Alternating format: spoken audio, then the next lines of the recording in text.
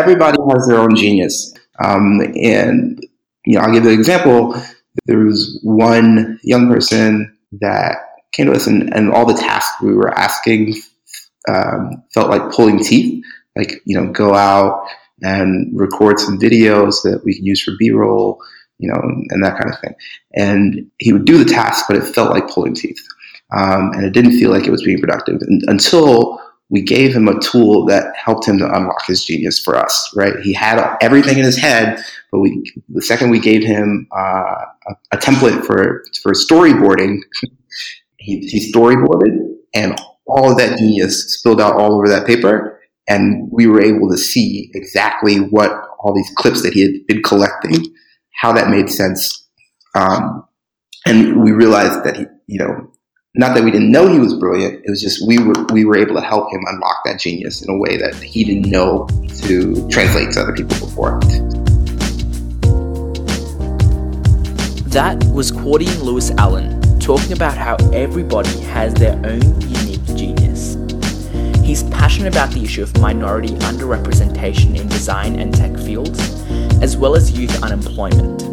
So Quardean founded the non-profit youth creative agency Made in Brownsville in 2013 to really provide a gateway for young people in his native Brownsville community to learn marketable hard skills in STEAM, which is science, technology, engineering, art, and math, as well as access to post-secondary education, being able to gain or create employment and actually rebuild their community in a way that benefits residents. Now, Made in Brownsville has been featured by the likes of the New York Times, Forbes, Fast Company, Business Insider, JP Morgan Chase, and Al Jazeera. And Quardean himself has been a guest critic and lecturer on social advocacy in design at Harvard, Queen's College, and the Pratt Institute. He's an honoree of the 2017 Forbes 30 Under 30 list and was named a 2013 40 Under 40 Creative Urban Leader by Next City's Vanguard. Now, I think the intro speaks for itself, but I'm super excited to bring you guys this episode and Quardean's experience around how design, the community, and youth intersect. Enjoy. Thanks so much for joining us, Quardean. And just to start us off, why don't you just give us a bit of an idea of, what your childhood was like and some of the big influences in your work today growing up? Sure. Thanks, Akhil. Appreciate it, the opportunity. So Made in Brownsville was something that came out of like when I was really young. I think around the age of 5, I lost my uncle to gun violence in Brownsville, and it changed my perception of public space a little bit. And I think, as opposed to thinking about the trauma that happened or around kind of like that incident, I figured out how to turn my trauma into a passion. And the passion was really around making space safer for myself and my family. So, although I didn't myself experience a lot of, insecurity about being in public space, I think it was a problem for a lot of my peers. So I went to a number of schools outside of the neighborhood, and I think that also played a large part in me not experiencing much of the social interactions within the community. But after doing several years of schooling, I went to SUNY Buffalo and Harvard for architecture. I really wanted to get back into the neighborhood and actually talk to people about some of the issues that we see here and how we might be able to kind of progress. And a lot of what I was hearing from folks while doing community visioning sessions and things was that young people need jobs and need mentorship,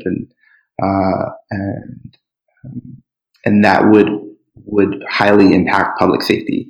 And so I kind of thought to put the two together, right? Like if I'm thinking about how to make space safer, I can do that through design, but I could also do that by employing young people so that they aren't involved in insecure activities. Yeah, and how did your school environments, sort of shape your perspective, and what was your experience as, growing up through elementary, middle, and high school? That's a good question. I'm not sure, I guess, what influence they had on me. I did, I think the most jarring um, time in my life was, the transition from a predominantly black school to in first to fifth grade to very mixed but mostly white school in sixth grade, and I felt like a fish out of water, and my grades started to reflect that, and I got into a lot of trouble because I was fighting a lot more, and so I had to I got kicked out of that school. Ended up going to a school where my godmother was, and it was again a predominantly minority school, but I acclimated there. I was able to excel there. By and large, I felt that fish out of water moment in that predominantly white school. And again, I felt those moments when I was in the undergraduate and then grad school, where I went to two predominantly white institutions. And I think that kind of the jarringness of that for people of color, if that kind of like permeates into your workspaces, it has an effect on psychologically. Like I said, I was kicked out of of sixth grade for fighting. I wasn't. I didn't feel safe in the space. So I think that there's something to be said about developmentally what it means not to feel either represented or acknowledged or valued in a space. And how that affects your interactions with other people. Yeah, and it's interesting as well to think about how your mindset really shifted to a stage where, you're looking to take on these big community issues and really make a big impact in the development of youth who are growing up in a similar way. Yeah, and with the underlying theme of like inclusion in spaces in which they are not, like for one, when you think about where design happens, typically here in New York, it's like you go to Midtown Manhattan with this tall skyscrapers with the huge ad agencies, or you go to Dumbo, these kind of like hip places where innovation and Brooklyn Navy Yards where light manufacturing is happening and new innovative technologies, but those things aren't in East Brooklyn, right? They aren't happening in under-resourced neighborhoods, and so the whole conversation about inclusion in terms of representation in spaces is also kind of it's systemic in where people are living as well, and we here in Brownsville, I guess, are a good example of that. But there's plenty of places across the world that have the same stigma around space. Yeah, definitely. And do you think there was like one specific moment that really, sparked that interest in you where like, this is what I want to do. I want to go out and I want to solve this issue? I guess it's hard to fit it down to one specific one. Yeah. I tell anything that really comes to mind.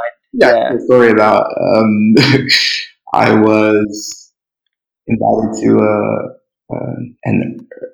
a forum about public housing when it was mostly architects in the room, architects and designers. So, how can we push the conversation around public housing?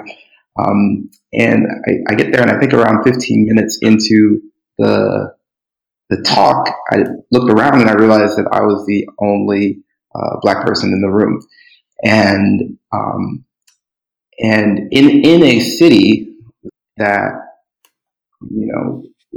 in the city that has the highest concentration of public housing in the nation, where most of the inhabitants are Black and Hispanic, it's a difficult thing to feel like you're representing all of those people in a room of 200 people. And I think that was something that really shook me up, but also just like a number of me working in corporations and the harrowing number. I think that the real discovery for me was when I was doing the research around,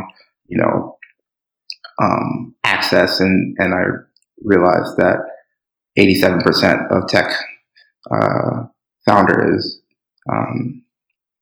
is white and only 1% is black, right? We in Brownsville. Is that really wow? Yeah, it's a huge huge gap. In Brownsville, 1 out of every 4 young people here are disconnected. So disconnected means 16 to 24-year-olds that are not in school and working.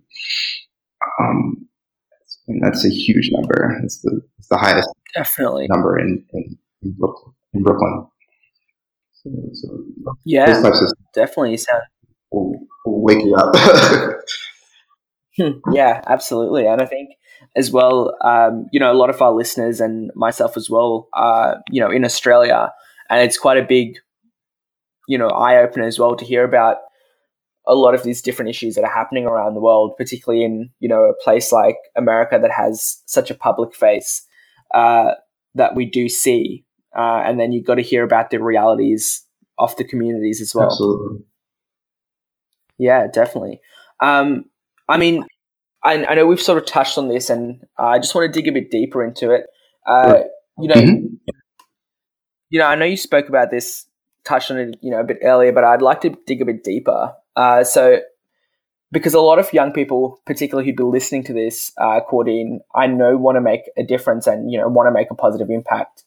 So, your work with a lot of youth and, helping them build civic leadership and gain, really important skills in succeeding in tough environments. You also do a lot of work around design and, placemaking within the community, which we've sort of spoken about. But, how do young individuals and the broader community intersect? Like, what's the roles of being able to find success as youth? What's our role in doing that? And then what role does the broader community play as well? It's a great question. So the way I think about it is I'm 30. I'm already old with respects to my ideologies. I feel like we get baked in when we're around school age, and how we think about the world is given to us by the people who are teaching us, and some of our experiences. And so, whereas this thing that I've created with Made in Brownsville is a solution that I see as an immediate need to solve something that I realized, 4 years ago. There's a young person right now that's facing a challenge, and they have the solutions, and their voice and that solution is more pertinent to a whole generation that I am out of touch with already. So the community's role is to give them that space to develop those solutions. That's all designing is, and that's what we young people come to us and say, "Oh, well, I'm not artsy, I'm not a designer." I was like, "Well, have you ever thought about a problem and solved it?" Right? Like, we've been problem solving since we were babies, and if you couldn't wake up in the morning, you went and you bought an alarm clock. The only thing that makes the difference between that person and the inventor who created the clock was the inventor had a kit of parts that they made into a thing. Your kit of parts was something that you could buy at a store, and you've plugged the pieces in to solve a particular problem in your life, right? So I think that at the root of your question is what can we be doing today? What can young people be doing today to take part of their agency, their futures, and I really think it's at the core. It's making space for their ideas and being loud about it, and and actually having the tools to visualize. Because when you're able to visualize something for other people, you're able to advocate for something and get people to organize around it. And that's really powerful. Yeah, it's a really powerful tool.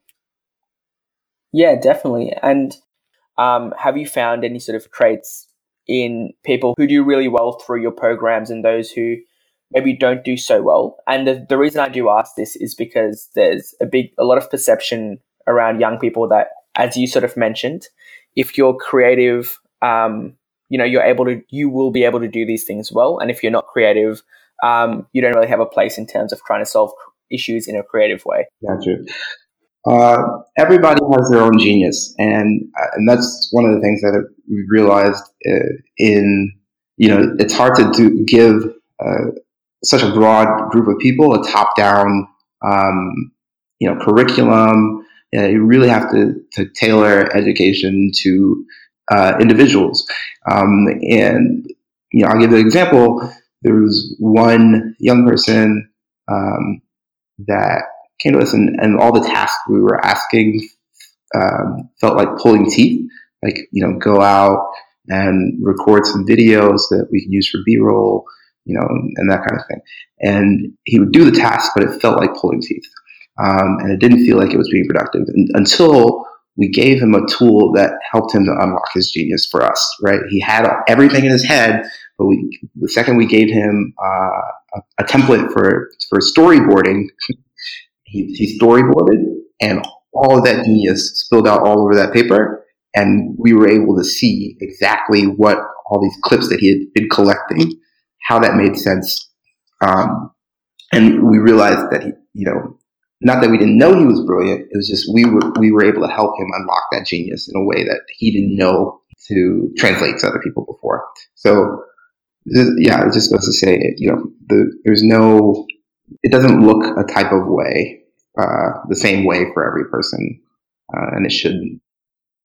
Yeah, and I think that, in that case, I'm not sure how it is in America, but definitely here, high school doesn't really, growing up through the schooling system and the type of education that we face, it doesn't really help us in terms of helping everyone actually unlock their genius. There's a lot of people who sort of get left behind in that process, and that's where I think programs like what you're doing with Made in Brownsville really makes a huge impact if it's able to affect kids at a young age.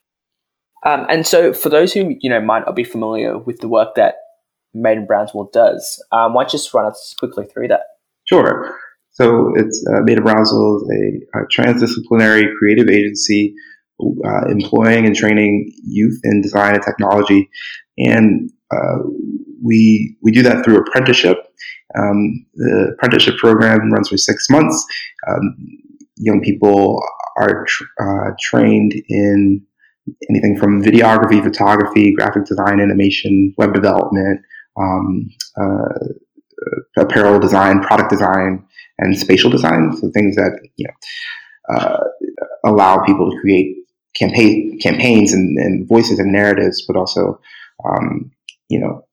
give them access to economic mobility. So over the course of that 6 months, they're learning these hard and soft skills and working towards a capstone project, which is a community benefits project, meaning that somewhere out in public, someone will benefit from the project that they're doing, either it's a campaign or a space that's activated, a vacant lot that's activated from something that they've designed.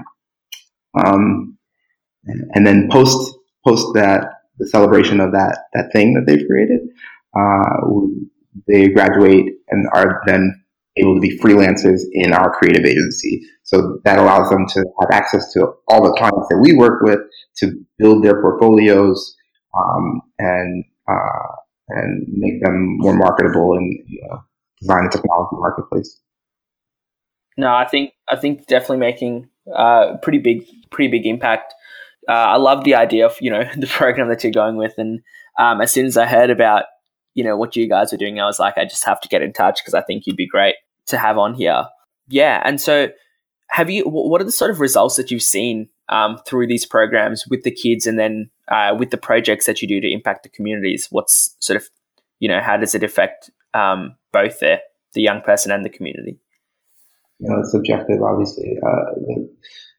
The real powerful stuff for me is when the young person doesn't need us anymore, and they kind of like go off the map because we taught them something that allowed them to excel and move themselves and their education forward. So one of the young people, he came back. He went off he ghosted for a little bit, but he came back this week. He said, "Oh, Mr. Q, I just started school at a local community college and doing graphic design, studying graphic design, and I just wanted to thank you just because you introduced me to Illustrator, and I was able to make album covers for his friends. Like, the reason why he hadn't been around is because he was like working. We gave him the tools that he needed to kind of like start his own business. He has a shirt business that he's making shirt designs and things of that nature. So all he really needed was that kind of like little bit of technical education to unlock his genius, right? And forgive me, what was I answering? What was the question I was answering? Oh yeah, so no, it was just what sort of impact have you actually been able to see through this with the community? The community. So the projects that we're doing out in public, for instance, we did a plaza where it took a old cul-de-sac, kind of like a dead end, insecure space, and turned it into a public plaza with a mural on the ground that young people designed through our program, and with partners in community, including Brownsville Community Justice Center and the Department of Transportation for the city.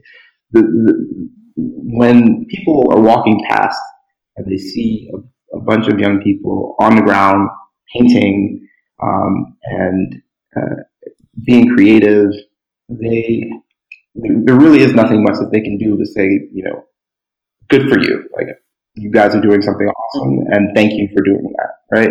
And that's been the feedback that we've gotten when we did a pop-up location, and to get the word out about our organization and to get feedback from the community about how we can better serve the community. So we had like a interactive survey wall where people there were nails in the wall that corresponded to questions and answers, and people could tie yarn around the nail in this series of questions to create this graph of answers. It's a way of like getting people engaged in shaping what things are in their backyard, and in a way that they hadn't been able to have before, right? A lot of the ways that people are engaging and surveying folks here is there's a paper or there's a session where the city comes and they want you to come to the table, and then they put out these maps and you put dots on it and they roll it up and it goes under somebody's desk and you never see it again. A better way of engaging community and understanding if you're actually serving their needs is really to kind of be public about the questions and have a hub or a series of hubs where people are able to see the answers of their neighbors and talk about, like, is this thing really serving us? Are we really benefiting from this organization or these activities? It's kind of like we want to create this a Yelp-like space, like a physical Yelp. I think that's the real way. Yeah. Well, it's definitely if we're making it. Human-centered design is definitely what comes to mind. Absolutely. When you're talking about that, because I think it's huge. If you're solving a problem, trying to solve a problem to help a community or a group of people, you need to design it around actually addressing their issues, not just making assumptions, about what they need. Because I think that's probably where it can hurt them most if you do that. Absolutely. Yeah. Awesome. And so the work that you do with Made in Brownsville, focus on developing those skills around, science, technology, engineering, art and math, and, using that to empower these young people to be able to help address issues in their communities. And so, you've chosen those skills as being a real emphasis in the education side of things around the work that you do. What role do you see them playing in the future of youth that are growing up today? The technology sector is fastest growing industries in the world, and just being able to harness the power of information, data, and as well as being able to invent and manufacture in a decentralized manner really breaks the monotony or the rhythm of larger corporate entities that don't have individuals in mind. It really breaks their model, and so young people in having access to STEAM education can really be the disruptors of industries to invent products that compete with leading conglomerates and disrupt their models and redistributes wealth in that way, so that money isn't hiding in tax havens, but it's actually out in the open in public spaces in communities that they care about. So I really think that there's something to be said about harnessing design and technology education and decentralizing where that activity happens, where that knowledge is held, and who has access to it. Yeah, and we're definitely seeing that decentralization happen for sure. There's a lot of young people who are doing great things in the design and technology space. Yeah, and I think that it's only going up from there, and it's great to see youth actually taking a lead and taking a role in innovating and trying to address a lot of different issues. And so for you, were those skills around STEAM stuff that you developed early on, or was it more through your university education and studies through that? Yeah, they say to be an architect, you need to know a little bit about a lot, and they didn't teach you a ton of stuff in terms of the technical fields, but they expected you to know it. So it's a very interesting place to be in, because architects their role is to sell people stuff. You're selling someone a building and trying to convince them that they should spend millions of dollars on it. It's a great communicator. You have to be able to make renderings and animations and make graphs and charts and maybe a compelling video promoting and make a 3D model with a 3D printer and laser cutter, or maybe prototype some mechanics of the shading structure that's going to help to keep the building warm and insulated from solar heat gain.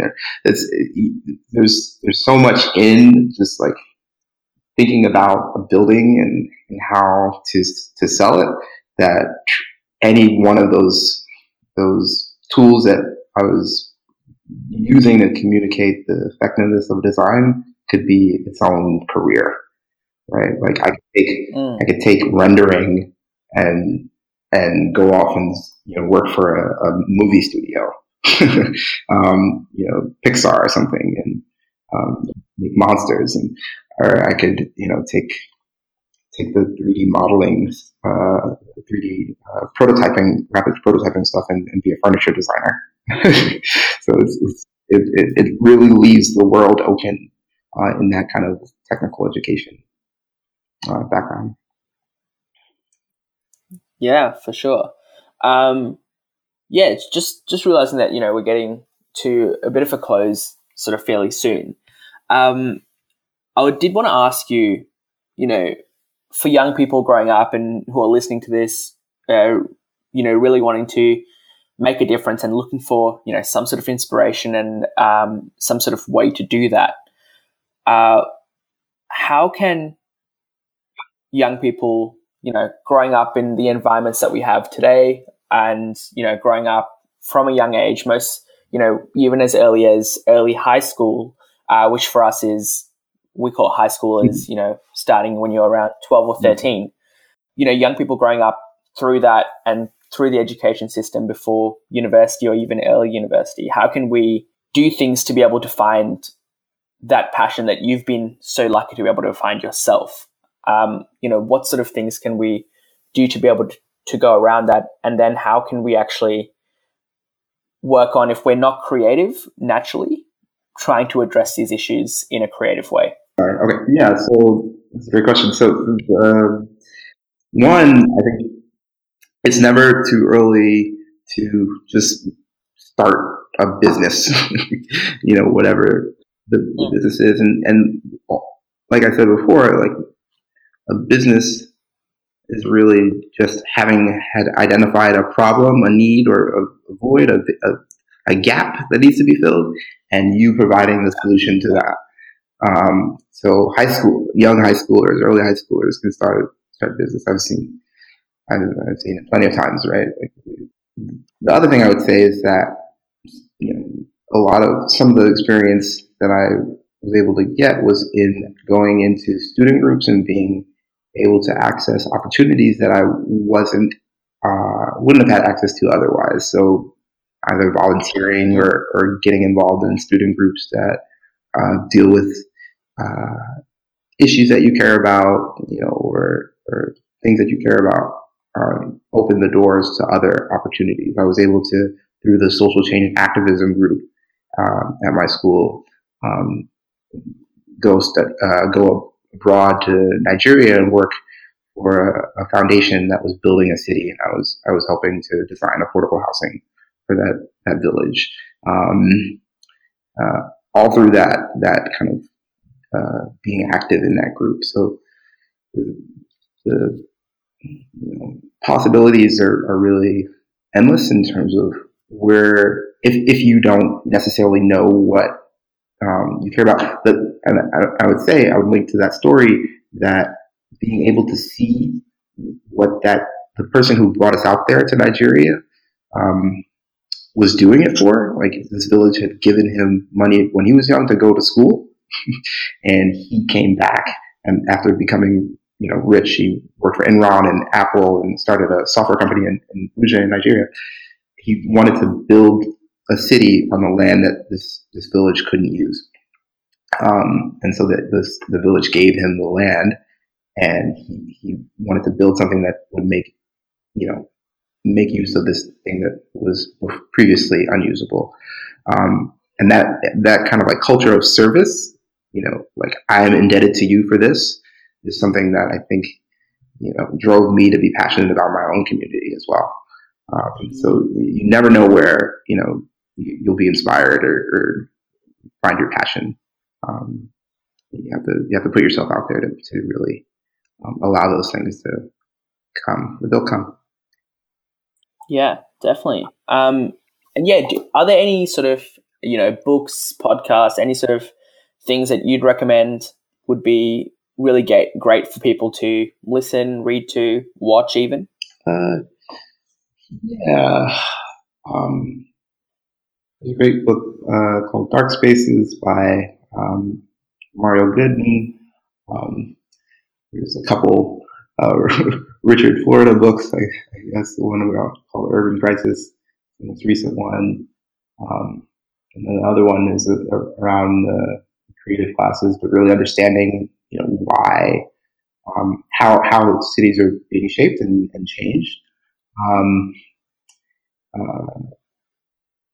Obviously I have an urbanist lens, so a lot of, the things that inspire me are going to be around kind of like urban design. But yeah, I think, in order to understand where the need is moving forward, we kind of have to take stock of what the landscape is and who is being marginalized right now, right?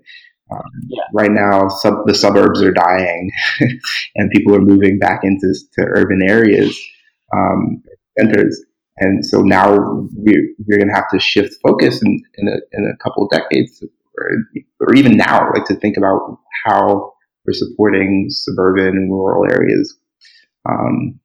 Yeah, because that creates a generation gap, right? Like if Absolutely. young people are moving out into different areas and they're the ones who are actually able to make a difference and create change in those innovative ways, what's happening to the communities. Absolutely. Yeah, definitely. And so, Quardean, what's the best way for people that are interested in, keeping up with your work or, having a look at what you're up to and different things as you progress along? What's the best way to do that? We have a website, madeinbrownsville.org, and all of our social media is on there, on Facebook and Instagram and Twitter. That's one way. And I encourage people to reach out to us whenever possible. Yeah, awesome. Well, thanks so much for joining me. It was an absolute pleasure being able to talk to you and discuss all these different things around, young people and the community. And it's really interesting from your background to hear, the different roles that we play and where things are headed as well. Yeah, thanks so much for joining me. Well, thank you, and keep up the great work. It's really inspiring, your efforts here, podcast. Thank you guys so much for listening in and engaging to this conversation. I've just got 2 quick things I want to say. First of all, it would mean so much if you guys could leave a review and rating for this podcast. It means that more people can engage with these discussions and listen in, and it will reach a wider audience in general. And secondly, a huge thank you has to go out to local Canberra vocalist, producer, and visual artist Slack for putting together the music you guys hear in the background. If you like what you do here, please give her a follow on SoundCloud at @Slack_Oz or Facebook @Slack Australia. Thank you.